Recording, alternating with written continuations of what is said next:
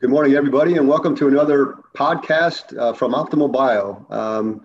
Again, this is our wellness series, and today we have a special guest, Peter Fioretti. He's a friend of mine. He's a husband, soon-to-be husband, father, and successful entrepreneur. And he's got a plan today to live to 120. And I thought it'd be beneficial for our audience to talk to him and to Tyler about wellness overall and longevity in general. So, Peter, would you mind just giving the audience a little bit more about your background? Yeah, thank you. Well, I grew up in a small town in New Jersey, third generation Italian, and was always into sort of sports and health. Never really focused on it as a kid. Then worked on Wall Street, got into the big city thing. And 22 years ago, moved to Charlotte, North Carolina for a more healthy lifestyle. And all during that period of time, I was a successful entrepreneur. And in the last 21 years, specifically, I was a real estate developer and investor. And about 3 years ago, I decided to leave the big real estate investment fund business. I was the founder of all of my companies. Decided instead to transition into I'd call the second half of my life, where I'm focusing on a third of my time. I'm focusing on investing in very successful real estate entrepreneurs. A third of my time in giving back and making an impact in the world, and a third of my time having a lot of fun and just enjoying life. Including extreme adventure, including creating memories for my loved ones, and having a lot of fun. So when I first got to know you, you struck me as somebody who's all those things you described, and also, you're a very in shape, individual. And I know you went to Norway and I guess walked or sledded to the North Pole, and you've done some other wonderful things as well. Kind of walk back us through, your adventurous lifestyle. And then I guess over the last year or so, you decided to embark on, a different path as it related to, this quest to be 120 years old. Yeah, great. So yeah, I've always had a adventure bucket list since I've been a young adult. And, so when I was, just out of college, I had no money and traveled to Pamplona, Spain, and ran with the bulls, right? And, I think the day I ran, 7 people got gored by bulls and died. So, I was always wanting to have sort of extreme adventure experiences. As you mentioned, Jim, a couple years ago, I trekked to the North Pole. My brother and I were the first ones to arrive to the North Pole in 2018, so that was exciting. I've climbed Kilimanjaro, and I've done a lot of other adventurous stuff. Well, about a year and a half ago, I had a little bit of a scare. I went through my extensive physical, which I have once or twice a year, and they found that I had more blockage than I should have in my carotid artery, and then in other arteries. And so I did a little bit of research and come to find, heart disease is the #1 killer in the U.S., causing about 660,000 deaths per year in this country, #1. And so doing homework about, okay, well, I've got to resolve this, and I don't really like, a bunch of drugs and pharmaceuticals. How do I do this? And sort of delving into the longevity world, come to find out there are many, experts and scientists and doctors and practitioners who believe that we can live to well over 100, let's say. At the time I was 60, and so I said, well, I'd like to. I'm gonna have a goal to live to 120, not just live to 120, but live to 120 healthy. Healthy meaning I'm going to be able to play tennis. I'm going to be able to hike. I'm going to be able to swim, and I'm going to have my mindset with me at the at the same time. And then my wife and I, when I'm 120, we'll go out for a pretty gnarly mountain climb, and we'll fall off and we'll be done. So that's the plan. It's a brutal way to end the 120. Yeah. Yeah. Sounds great. So the whole idea, it's not just live long, it's live long healthy. Yeah. So let me walk you back because, you know, a lot of our patients, I think, to some extent, you know, experience what, you know, you've gone through with traditional medicine. But first question before I get into that is, you're doing Norway, you know, you're very active, you're hiking and everything else. Did you even notice any reduction in your physical capacity, you know, prior to going in and having this full workup done? No, I didn't. And what's interesting is, you know, if you wait until you notice, it may be too late. Not too late as to you're going to die, but it may be too late to reverse the damage, right? So the whole idea is to catch this stuff, not just before it happens, but way before it happens. And there are really easy ways to do that now. So you're in there, you're getting this full workup done, and did they run a stress test on you? Is that how they figured out that there was a blockage going on, or was it more? No, they did a carotid test, and then from the carotid test, carotid's right here, for a normal, healthy person, there should be 0.6 millimeters or less blockage. Once you hit 0.8, it's sort of dangerous. And if you're 1.0, they want you to drive yourself to the hospital. Mine was 0.87, above danger, right? And for a healthy guy, that's pretty alarming because I'm supposed to eat healthy, and I thought I was doing all the right things, but I wasn't. So that's what it was. It was just a normal checkup, Jim. And I didn't feel terrible. I didn't feel like I was, you know, short of anything. But I could tell you, since I've been on this 120-year-old health span kick, wow, I feel so much better than good. That makes sense. And I remember after you had the testing done, we had dinner one night, and you had mentioned that they wanted to prescribe statins to you. And you, I think at the time, the way I understood it, at least, and correct me if I'm wrong, you didn't know a lot about statins, and because it's a traditional way to treat, I think you were going to still look into it, but you were a little bit more accepting to it. And then obviously you did not go down that route. So, you know, what did you do as an individual that you could tell our audience to do in terms of researching some of this stuff? Yeah, excellent. So a couple of things. So 2 doctors prescribed, my regular doctor and my heart specialist prescribed statins to me. And I took the statins. I took it for a short period of time.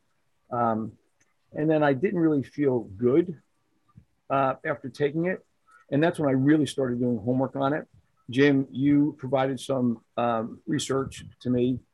And then I met another profound, you know, scientist who is a specialist in this, and he provided a lot of information and research on this. And then I became very good friends with a health guru, Mark Sisson, who's written about 25 books on health and wellness. And Mark sat me down and said, you got to get off the statins today. And again, provided all the research on it. So I read through the research and I did my own homework and concluded I needed to get off the statins. So I got off the statins and instead changed my diet, getting off all sugar, low carb, sort of a keto-like diet, no flour, and worked through that change in diet for about 6 months. So I got off the statins, changed my diet, retested recently, just about a month ago, and the results were unbelievably better. So my heart doctor said he hasn't seen a change like that. And he said, good thing I gave you those statins. I said, Doc, I haven't taken them in 6 months. So then I sent him all the research and we debated for a long hour on the research I provided him. And at the end of that conversation, he says, "You're right. You shouldn't be on statins." So very interesting. Wow, you won go ahead, Tyler. Yeah. So James, I know you have a lot of this research, but I've compiled like a summary of it. I'd be happy to send it to you, and you can share it with your folks. That'd be great. Tyler, go ahead. You said you thought you ate healthy, but then you changed. So what were you eating before that you went like low carb, low sugar? So interesting. So I was sort of like on a, let's call it a South Beach diet. We eat 3 meals a day, snacks every 2-3 hours, make sure I always had enough, protein in me and energy. Carbs equal energy. In my mind, that's what was true. And so I went from that to, concluding there's no need to eat so many times in a day. You really need to eat when you're hungry. And if you get out of some of those bad habits, you really only need to eat maybe twice a day. That's it. And you don't really need snacks in between. And if you train your body to get into ketosis, you could teach it to get off of the carbs and use fat for energy, right? So if you think about if your body uses fat for energy, right? When you need energy, it burns off the excess fat you have in your body. And it's a much more efficient way for your body to operate. So I basically get off sugars, flour, and bad carbs. Yeah, that makes perfect sense, especially in like what you said. Once you train your body, if you're not eating sugar, then you can fast for so much longer than if because sugar, you burn through it so quickly. And so, yeah, that old science said, 3 meals a day, 2 hours of snacks in between. It's just not how our body is supposed to be made and supposed to be, being fueled that way. So interesting story. In this quest to 120, I am now intending to meet as many experts as I can in the field. So I meet this other famous cardiologist, and Dr. Agustin. And Dr. Agustin, he was the one who invented several of the standard heart tests that doctors give today, right? So the calcium score is really the Agustin calcium score. For example, Dr. Agustin also wrote the book, The South Beach Diet. And I sat with him for, it was supposed to be a 15-minute meet and greet, 2 hours. And he told me how, at the time, how that South Beach diet changed the way people eat. And he was proud of it. And how much of it today he believes is absolutely wrong, including eating 3 meals a day and snacks. And he showed me numerous charts on how intermittent fasting and avoiding sugars and carbs is the way to go. Yeah, because intermittent fasting, as you know, it gives your body the time to, heal and repair the cells. And then also our gut mobility. If we keep eating every 2 hours, our gut can't digest the food. Yeah, so it was interesting. The 2 takeaways I got from this: one, avoiding sugars and intermittent fasting, sort of the eating stuff. And 2 was hormone balance. Because hormones affects everybody differently. People's hormones change throughout life. If your hormones change, your body reacts to food differently.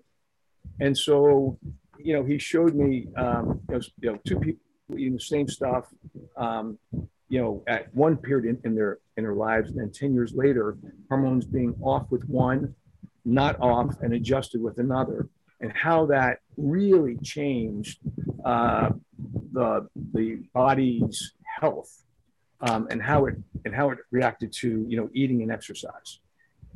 Very interesting. And you've been on BHRT on hormone treatments for a while, correct? Yes, I have. And when you approached the cardiologist on this years ago, was that an I don't care if you're on them, or is it more of, hey, why are you on them and should you be on them? Well, let me go back with history because it wasn't really the cardiologist. My general practitioner, I was on hormones well before, Jim, you and I met. And I had a hormone doctor who had my hormones, my testosterone, jacked up way too high. Not according to him, but according to my GP. And again, doing research on it, I also believed he had it way too high. So then what happened was I changed doctors. And Jim, thanks to you, I got some, different advice about where my hormone levels should be and my testosterone not being as high as they had been. And so we brought my testosterone levels down, and I felt so much better, less, jittery, less angry, and more healthy. Because, too much of the testosterone will affect your longevity in a negative way. Yeah, Tyler, when you see patients like that coming in and where they want, higher testosterone levels because they've read about things and what have you, I mean, I know Dr. Brandon has a great way with patients, but how do you convince them to be balanced?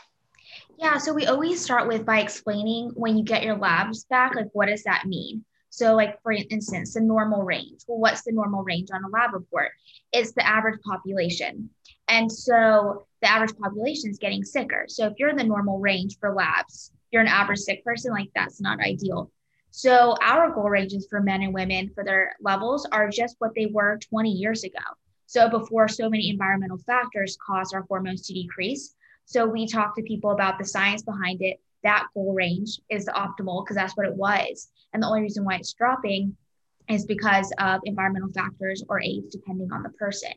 And so by putting in that optimal level is he was talking about the benefits of it. And there's not those negative side effects. And usually, so BHRT, because we dose the specific doses for that person, it's going to be pretty tight range of what the goal is going to be. We're not going to, be skyrocketing because people think hormones like Arnold Schwarzenegger. It's like, no, that's synthetic. Those are injections, many things that are going on. So that's why we really prefer the BHRT pellet method because we can get in that goal range, unlike say shots and creams, they can do peaks and valleys and get higher than wanted dosage. And Tyler, if I could just add to that, what I like about your practice, different than others, is I interviewed probably 10 doctors specializing in hormones. I said, where do you think my testosterone levels should be? And they were all much higher than I was comfortable with, much higher than you all suggested as well. But when you go to your general practitioners, they all look at the norm, which is way too low. Way too low. When you take your blood test and your testosterone comes to 350, they say you are perfectly in the range, and you are not. That 350 is really bad, and I feel really bad at that level, right? But your general practitioner just follows what the as you said, what the norm is, and that's also a big mistake. Huge mistake. And also, like you said, like you didn't feel right? And so we have like a funny meme one of our patients brought us like hanging up in our break room, and it's talking about the doctor's just reading the lab reports. And it was like, you look normal, but like the patient's like laying on the floor with all the symptoms. And it's like, you have to look at the person as a whole. It's one, the lab results, that is not goal range, but two, it's like, how does the person feel? What are their symptoms to get into the optimal living? Like you said, like you want to live to 120, but enjoy life. And that's what we tell our patients. It's like, this is a cornerstone so that you could fully live life, either if you're 50, 70, or 90.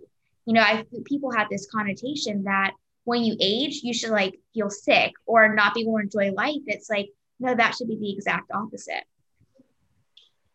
Okay, so quick shout out. Peter, we're going to be open longer and longer in Charlotte now. So if you're in town, hopefully we can accommodate you at some point in time. But getting back to the quest, obviously you've got this foundation, you're balanced at this point in time, and now you have to make some personal choices as it relates to eliminating sugar, flour. I know you're a very disciplined person, so I'm sure you were very successful quickly in eliminating those things. But the average individual who has a lot of sugar in their diet, for example, or has a lot of carbs in their diet, may have difficulty doing that. So were there any techniques or tips, that you learned along the way, that helped you, reduce that sugar, reduce that flour and other things that were in effect toxic to you at that time? Right.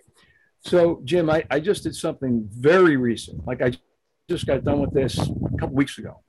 I used a constant glucose monitor, CGM. And CGM is typically used for folks with diabetes. So what it is, it's evolved tremendously. Now, I'm a big supporter of the Juvenile Diabetes Foundation and type 1 diabetes. I am not diabetic, right? But what I've learned in my research is we've really got to focus on reducing our glucose and insulin spikes throughout the day, right? So imagine this: if you eat breakfast, lunch, and dinner, and 3 snacks throughout the day, your glucose and insulin spikes and insulin is spiking 6 times a day, right? If you're eating sugars and bad carbs like flour, etc., that's going to cause your glucose to spike. So imagine you're going through life and having your spikes way too high, right, numerous times a day, versus not having any spikes above the norm and having fewer of them. That's the goal. So you now can have your doctor prescribe a CGM just recently in the last, 2 months, or you could buy one. And I highly recommend it because you take a 2-week test and then you eat sometimes good, sometimes not so good. And you find out what your body likes or doesn't like, what it reacts to, and what is really harmful to it. So like I found out, I don't eat a lot of fruit, because it has sugar in it. But when I ate natural berries and strawberries and bananas, which are supposedly high glycemic food, hardly any reaction. So now I feel more comfortable eating fruits. It doesn't spike. That's so neat. Right. So now, if you want to see how your body's being harmed, you can use the constant glucose monitor, or if you'd like, you could stick your finger and take your glucose after 30 minutes after you eat a meal and see what the sort of level's at. That's a little bit more simple if you don't want to do the CGM. So I think a way to support yourself is to find out how your body reacts. Now, you could also feel, if you feel tired. So, why is it I'm Italian? I like my pasta. When I eat pasta and heavy sauce with a couple glasses of wine, what happens? I want to take a nap. Well, really? So now you know why. Because your glucose shoots up, insulin shoots up, then it crashes down, and you're exhausted, right? So now, how do I avoid that and still have my pasta? I use 00 flour from Italy, which isn't poisoned like the flour we have here in the States, right? 00 pizza. And lo and behold, my glucose does not spike with that more healthy choice. So I thought about getting a glucose monitor. So you just convinced me to do it, because I was like, if I get that, am I going to just go down this rat hole that I shouldn't? But I'm definitely going to do it. So that's very interesting. And what you said about fruit, because I used to be a couple years ago, low carb, no fruit, the same thing. Cause I was fruit, sugar. Long story short, I was on my own wellness journey. Now I should also add to live to 120. And I started adding some fruit back in. And my body, it makes my body feel good. So it's interesting, to see the glucose monitor to really be okay, in my body, what is happening right now, to see what works. And everyone's so different. And I think that's the key part too, because I believe should be certain foundations of what you should eat. like inflammation. It's the root cause of, I think, all diseases, and the sugar causes that. But, having those foundations and then figuring out what makes your body tick properly. Right. And Jim, you don't look, I love food. I love wine. I love tequila. I'm not going to the healthiest alcohol. Yeah, I'm not going to stop enjoying life, right? And so, but there are things you can do that, substitute the high sugar choices for the very low sugar choices very easily and taste just as good. Completely, especially. Go ahead, T. Exactly, because I haven't had gluten since 2018, and people are always like, how do you not eat gluten? How do you not do this? And I'm like you said, there's so many easy choices now, and it's that balance, because it's not like you're going to say like never have sugar again, but making those choices to balance out your other ones too. And because you need to enjoy life, you need to have that glass of wine, so it is. And so I made a wellness guide for our patients just so that they could realize that it is easy, to figure out, this wellness and what food to eat, because there's so much marketing out there telling you what to eat when you really shouldn't be, especially like you said, the food sources, like the flour in Europe is very different than here. Just making those wise choices when you can. And I never believed this until I used my CGM. But the order in which you eat your food is extremely important. So let's say like my weakness is ice cream. I just like ice cream. Ice cream is not that good for you. So my friend who likes ice cream, he did this test, and I did it also. If you just eat ice cream, your glucose shoots up and then shoots down. Terrible. And if you're diabetic, that's not good. But if you're not diabetic, it just causes your body a lot of stress. But if you have a teaspoon of peanut butter or almond butter first, and then have your ice cream, glucose smooth, because it has that fat and protein in there first, and then the sugar doesn't affect it as much. So you can learn how to do that. So what do you do when you go to a restaurant? The last thing you want to do is grab the bread, start eating the bread, and have a cocktail, right? The best thing you can do, get some olive oil, dip your bread in a lot of olive oil, right? And wait to have your drinks with food. Makes a big difference. And only eat the bread if it's good bread. Don't waste it if it's just, bad random bread on your table.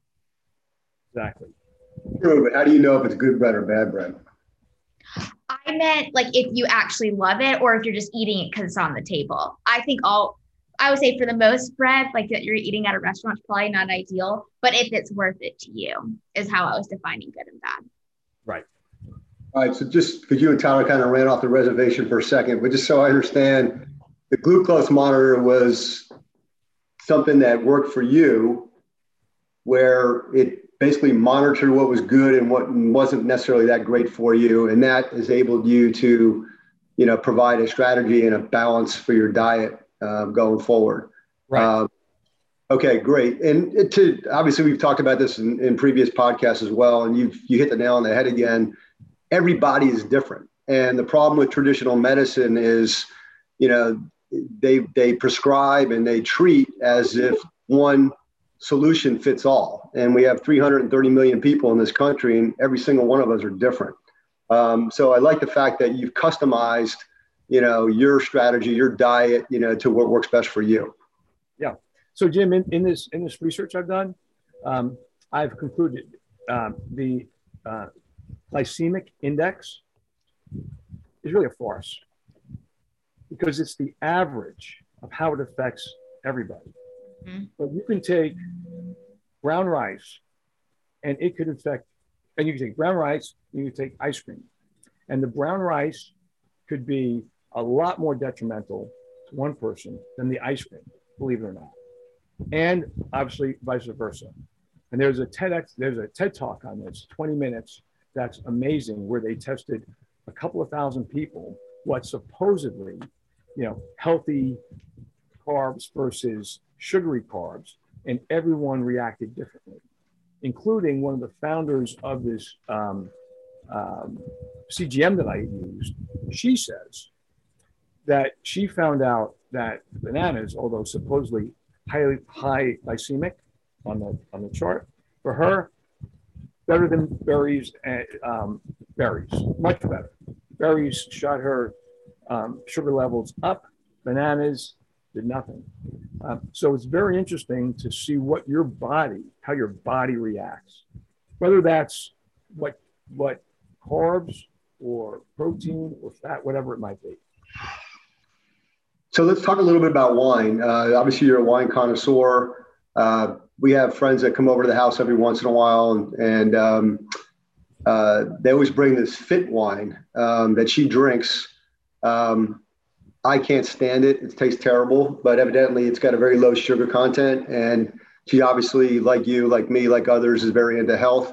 What have you found in wines, and are there better ones and for that meet your strategy at this point in time? Yeah. So I think if you want to buy wines that are priced in the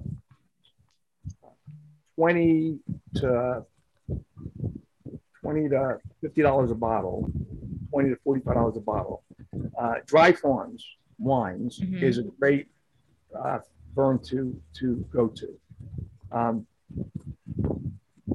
I don't like most of their wines. They're just not big enough for me. What Dry Farms Wines does, though, is they test all these wines and make sure they're,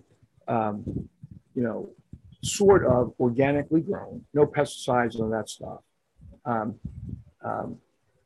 No added sulfites, which is very important, and lower sugar content.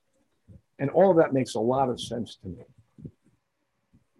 For those of us who want nicer wine than that sort of price range, there are a handful of wines in the U.S., particularly in California and Oregon, that do make wines that fit that, that approach.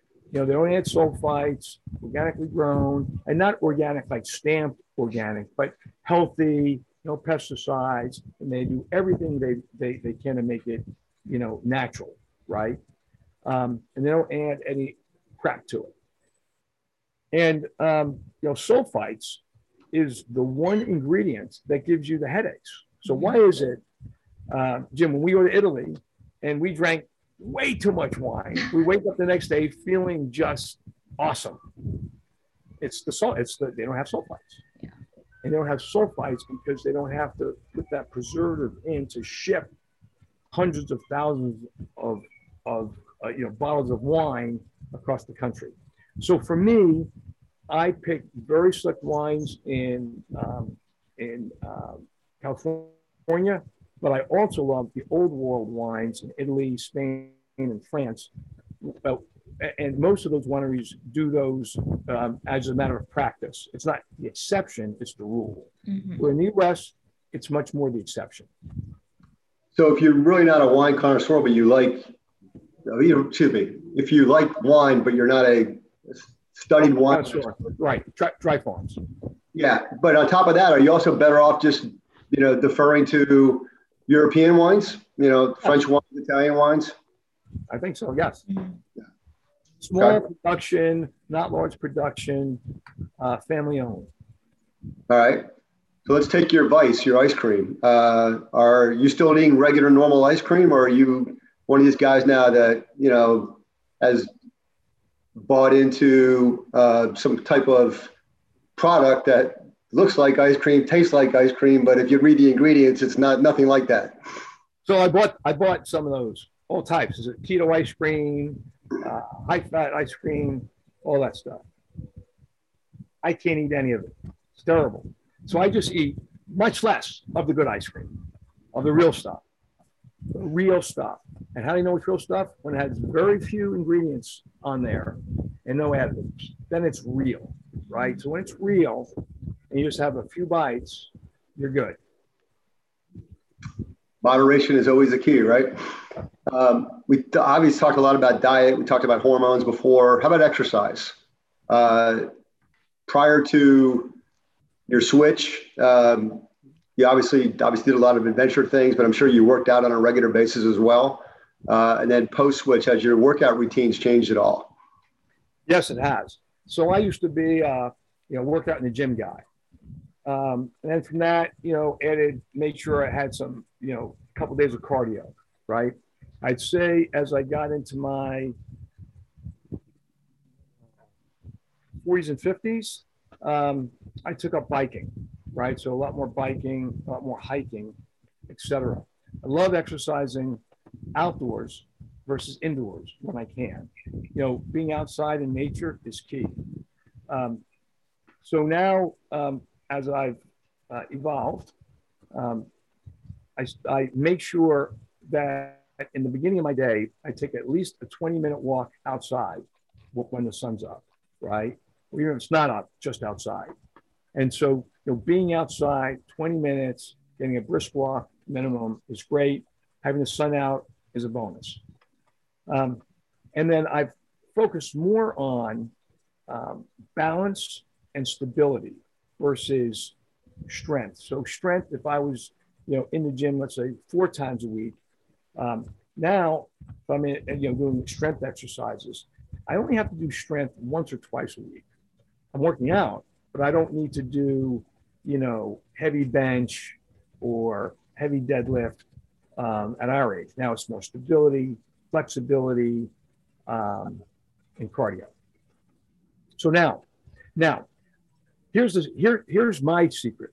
I like to have fun. Like, I don't want to have to go to the gym and say, oh, this is, a pain in the neck. So now I'm playing tennis. I bike with my friends. I took up kite surfing, which is awesome. So I'm playing sports that I really love to play. I love mountain biking and road biking. So I'm always trying to do things I enjoy and love. That's great. For those that, let's say, may not have as many choices as you, just due to your situation in life and what have you, if you had to give some advice to other folks to get them to, begin to exercise more in their quest, to live longer, they can't do kite surfing, for example, what are some of the things that you would suggest they do? Well, listen, so especially I traveled for business, you're in a hotel room and, some of the hotels don't have wonderful gyms and I never go to a spa. So it's like, what do you do? So I bring with me a jump rope and I do exercises that don't require anything. You have a chair and, you could do with a chair, you could do push-ups, you could exercise your arms, you can just squat up and down 50 times, and you can use your jump rope. And in 30 minutes, you are exhausted and have an unbelievably productive workout. So you don't need anything fancy at all. Yeah, that's great advice. And even if you don't even want to do that in your hotel room, then, walk outside and walk around the block a few times or, just do something to stay active. Tyler, what are you seeing with some of the people that come over to Optimal Bio? Yeah, I feel like it's either a yes or no answer. Like, yes, they work out or no, they don't. There's not really a happy medium. And so, we really try to show the importance of wellness overall. Like, yes, of course, we fully believe in hormones and that's the foundation of health. But if you just get your hormones and you don't eat right or you don't move, you're not going to get the full benefit. So you're talking about, it's like, even just if you have a morning walk every day, that's what's huge, especially as you age, you need to keep your body moving. As we all learned in 7th grade physical science, like an object in motion is going to stay in motion and the opposite too. So, that flexibility, the core strength, mobility is key as you age. And so we really try to make it simple. Again, like, you don't have to go to a gym, just find something that you like, that you are moving your body daily. Tyler, do you encourage your patients to do that 10,000 step challenge every day? Because that seems interesting. Yeah, I was like, actually, we should do that because we've never really said that, but we always do say you need to move every day. Especially, I'm a huge proponent in the morning workout because you never really know how your day is going to end. And then, as we know, like endorphins really do make such a big difference. So I think that you just hit something. We're gonna tell our patients to do the 10,000 step goal a day because people always think like you have to do so much, and it's like no, just walking is so key, especially if you're starting from ground zero. So optimal bio 10,000 steps, here we come, Hey, we learned something new. right? Last thing, Peter, sleep. Mhm. Are you sleeping better than you did 5 years ago? Absolutely. I used to be able to camp. I'll sleep when I'm dead, right? I want to be as awake as much as possible and productive as much as possible to work and play, have more hours for work and to play. And, all this research came out that I sort of ignored. Well, about a year and a half ago, a friend of mine who's very fit at over age 70 said, I want you to change one thing. You need to sleep more. And I'm like, I sleep, plenty. I sleep 5-6 hours a day. He goes, here's some research. Read it. You got to sleep 7-8 hours a day. And so in this whole health span longevity, Jim, I did the research, did the homework. I now sleep 7 hours a day, and I feel so much better. And I wake up naturally. I don't need an alarm, and my body clock, tells me when I have to wake up. And so I think sleep is one of the most important things for your mindset and your healthy body. Absolutely. You being a high energy guy, do you have a hard time getting to sleep?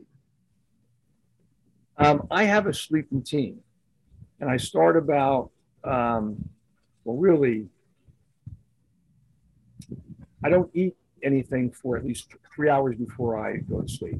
So I don't eat until 11 p.m. and then go to sleep at 11:30. So 3-hour gap so my body digests. Why? Because when you get to bed, you don't want your body working hard digesting. You want it to be done with that. Then I do some, if I have any stress, I'll do some meditation. I'll relax. I won't watch or read any news or anything negative in that 3-hour period. I'll watch something funny. I want to laugh, and then I'll journal. And I usually journal, what I'm grateful for that day. Just a quick journal, takes me 5 minutes, and really has me appreciate life, and everything that I'm, grateful for. So I really put myself in a physical situation and a mindful situation, so I'm very relaxed. I also then turn down the temperature to, fairly cool, 65 degrees, and make sure no light enters into the room. And so, again, I'll just make sure that there's nothing that's going to interfere with my sleep. Also, electronics is very bad for you to have in your room. So all the electronics get turned off or leave the bedroom. And so with that sort of protocol, I find it that I'm asleep within 5 minutes after I hit the pillow. Oh, wow. I know I'm a person that could stay up forever and ever. And then I really realized, like you, I'm like, wow, sleep is key to health.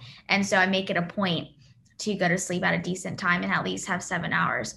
But especially by having a morning workout, it motivates you to go to bed earlier. That's a great routine, Peter. And I know some of the other people I talk to, they like to take a shower, about 20 minutes before they go to bed, so they feel cleaner and whatever. But again, different techniques for different individuals. So to conclude, we always, ask each person on the podcast to give us 5 takeaways, best pieces of advice that we can give to our listeners. So I'll have Tyler go first, and I'll have you finish. Great. So my number one is always number one, always work out in the morning. work out, I would say 5 times a week, whatever that looks like for you. Number 2, keep learning. I think that is key. 3, travel, whether it's getting on an airplane or going somewhere different for 30 minutes. I think it's a huge mindset and motivation. 4, just look at what you're putting into your body, like physically, mentally. It makes a huge overall impact with your health. And then find what makes you happy. All right, you're up. Okay, number 1 is to have a healthy mindset. You know, if you have a mindset of healthy longevity, and you'll just surround yourself with lots of support to live healthy. So that's number 1. Number 2, healthy sleep and sun in the morning. So sleep, wake up, outside, sun.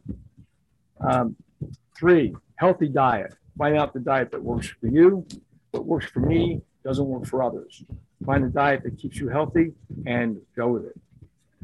4, exercise regularly and do things that are fun, that are not, a burden, but enjoyable. And number 5, focus on strong relationships and being grateful for all the things you have. I think that relationships and the ability to feel how grateful you are is just a wonderful, way to stay healthy. Well, it's great advice, and we certainly learned a lot having you on the podcast today. And we thank you for your time, and obviously wish you the greatest success in your quest to 120.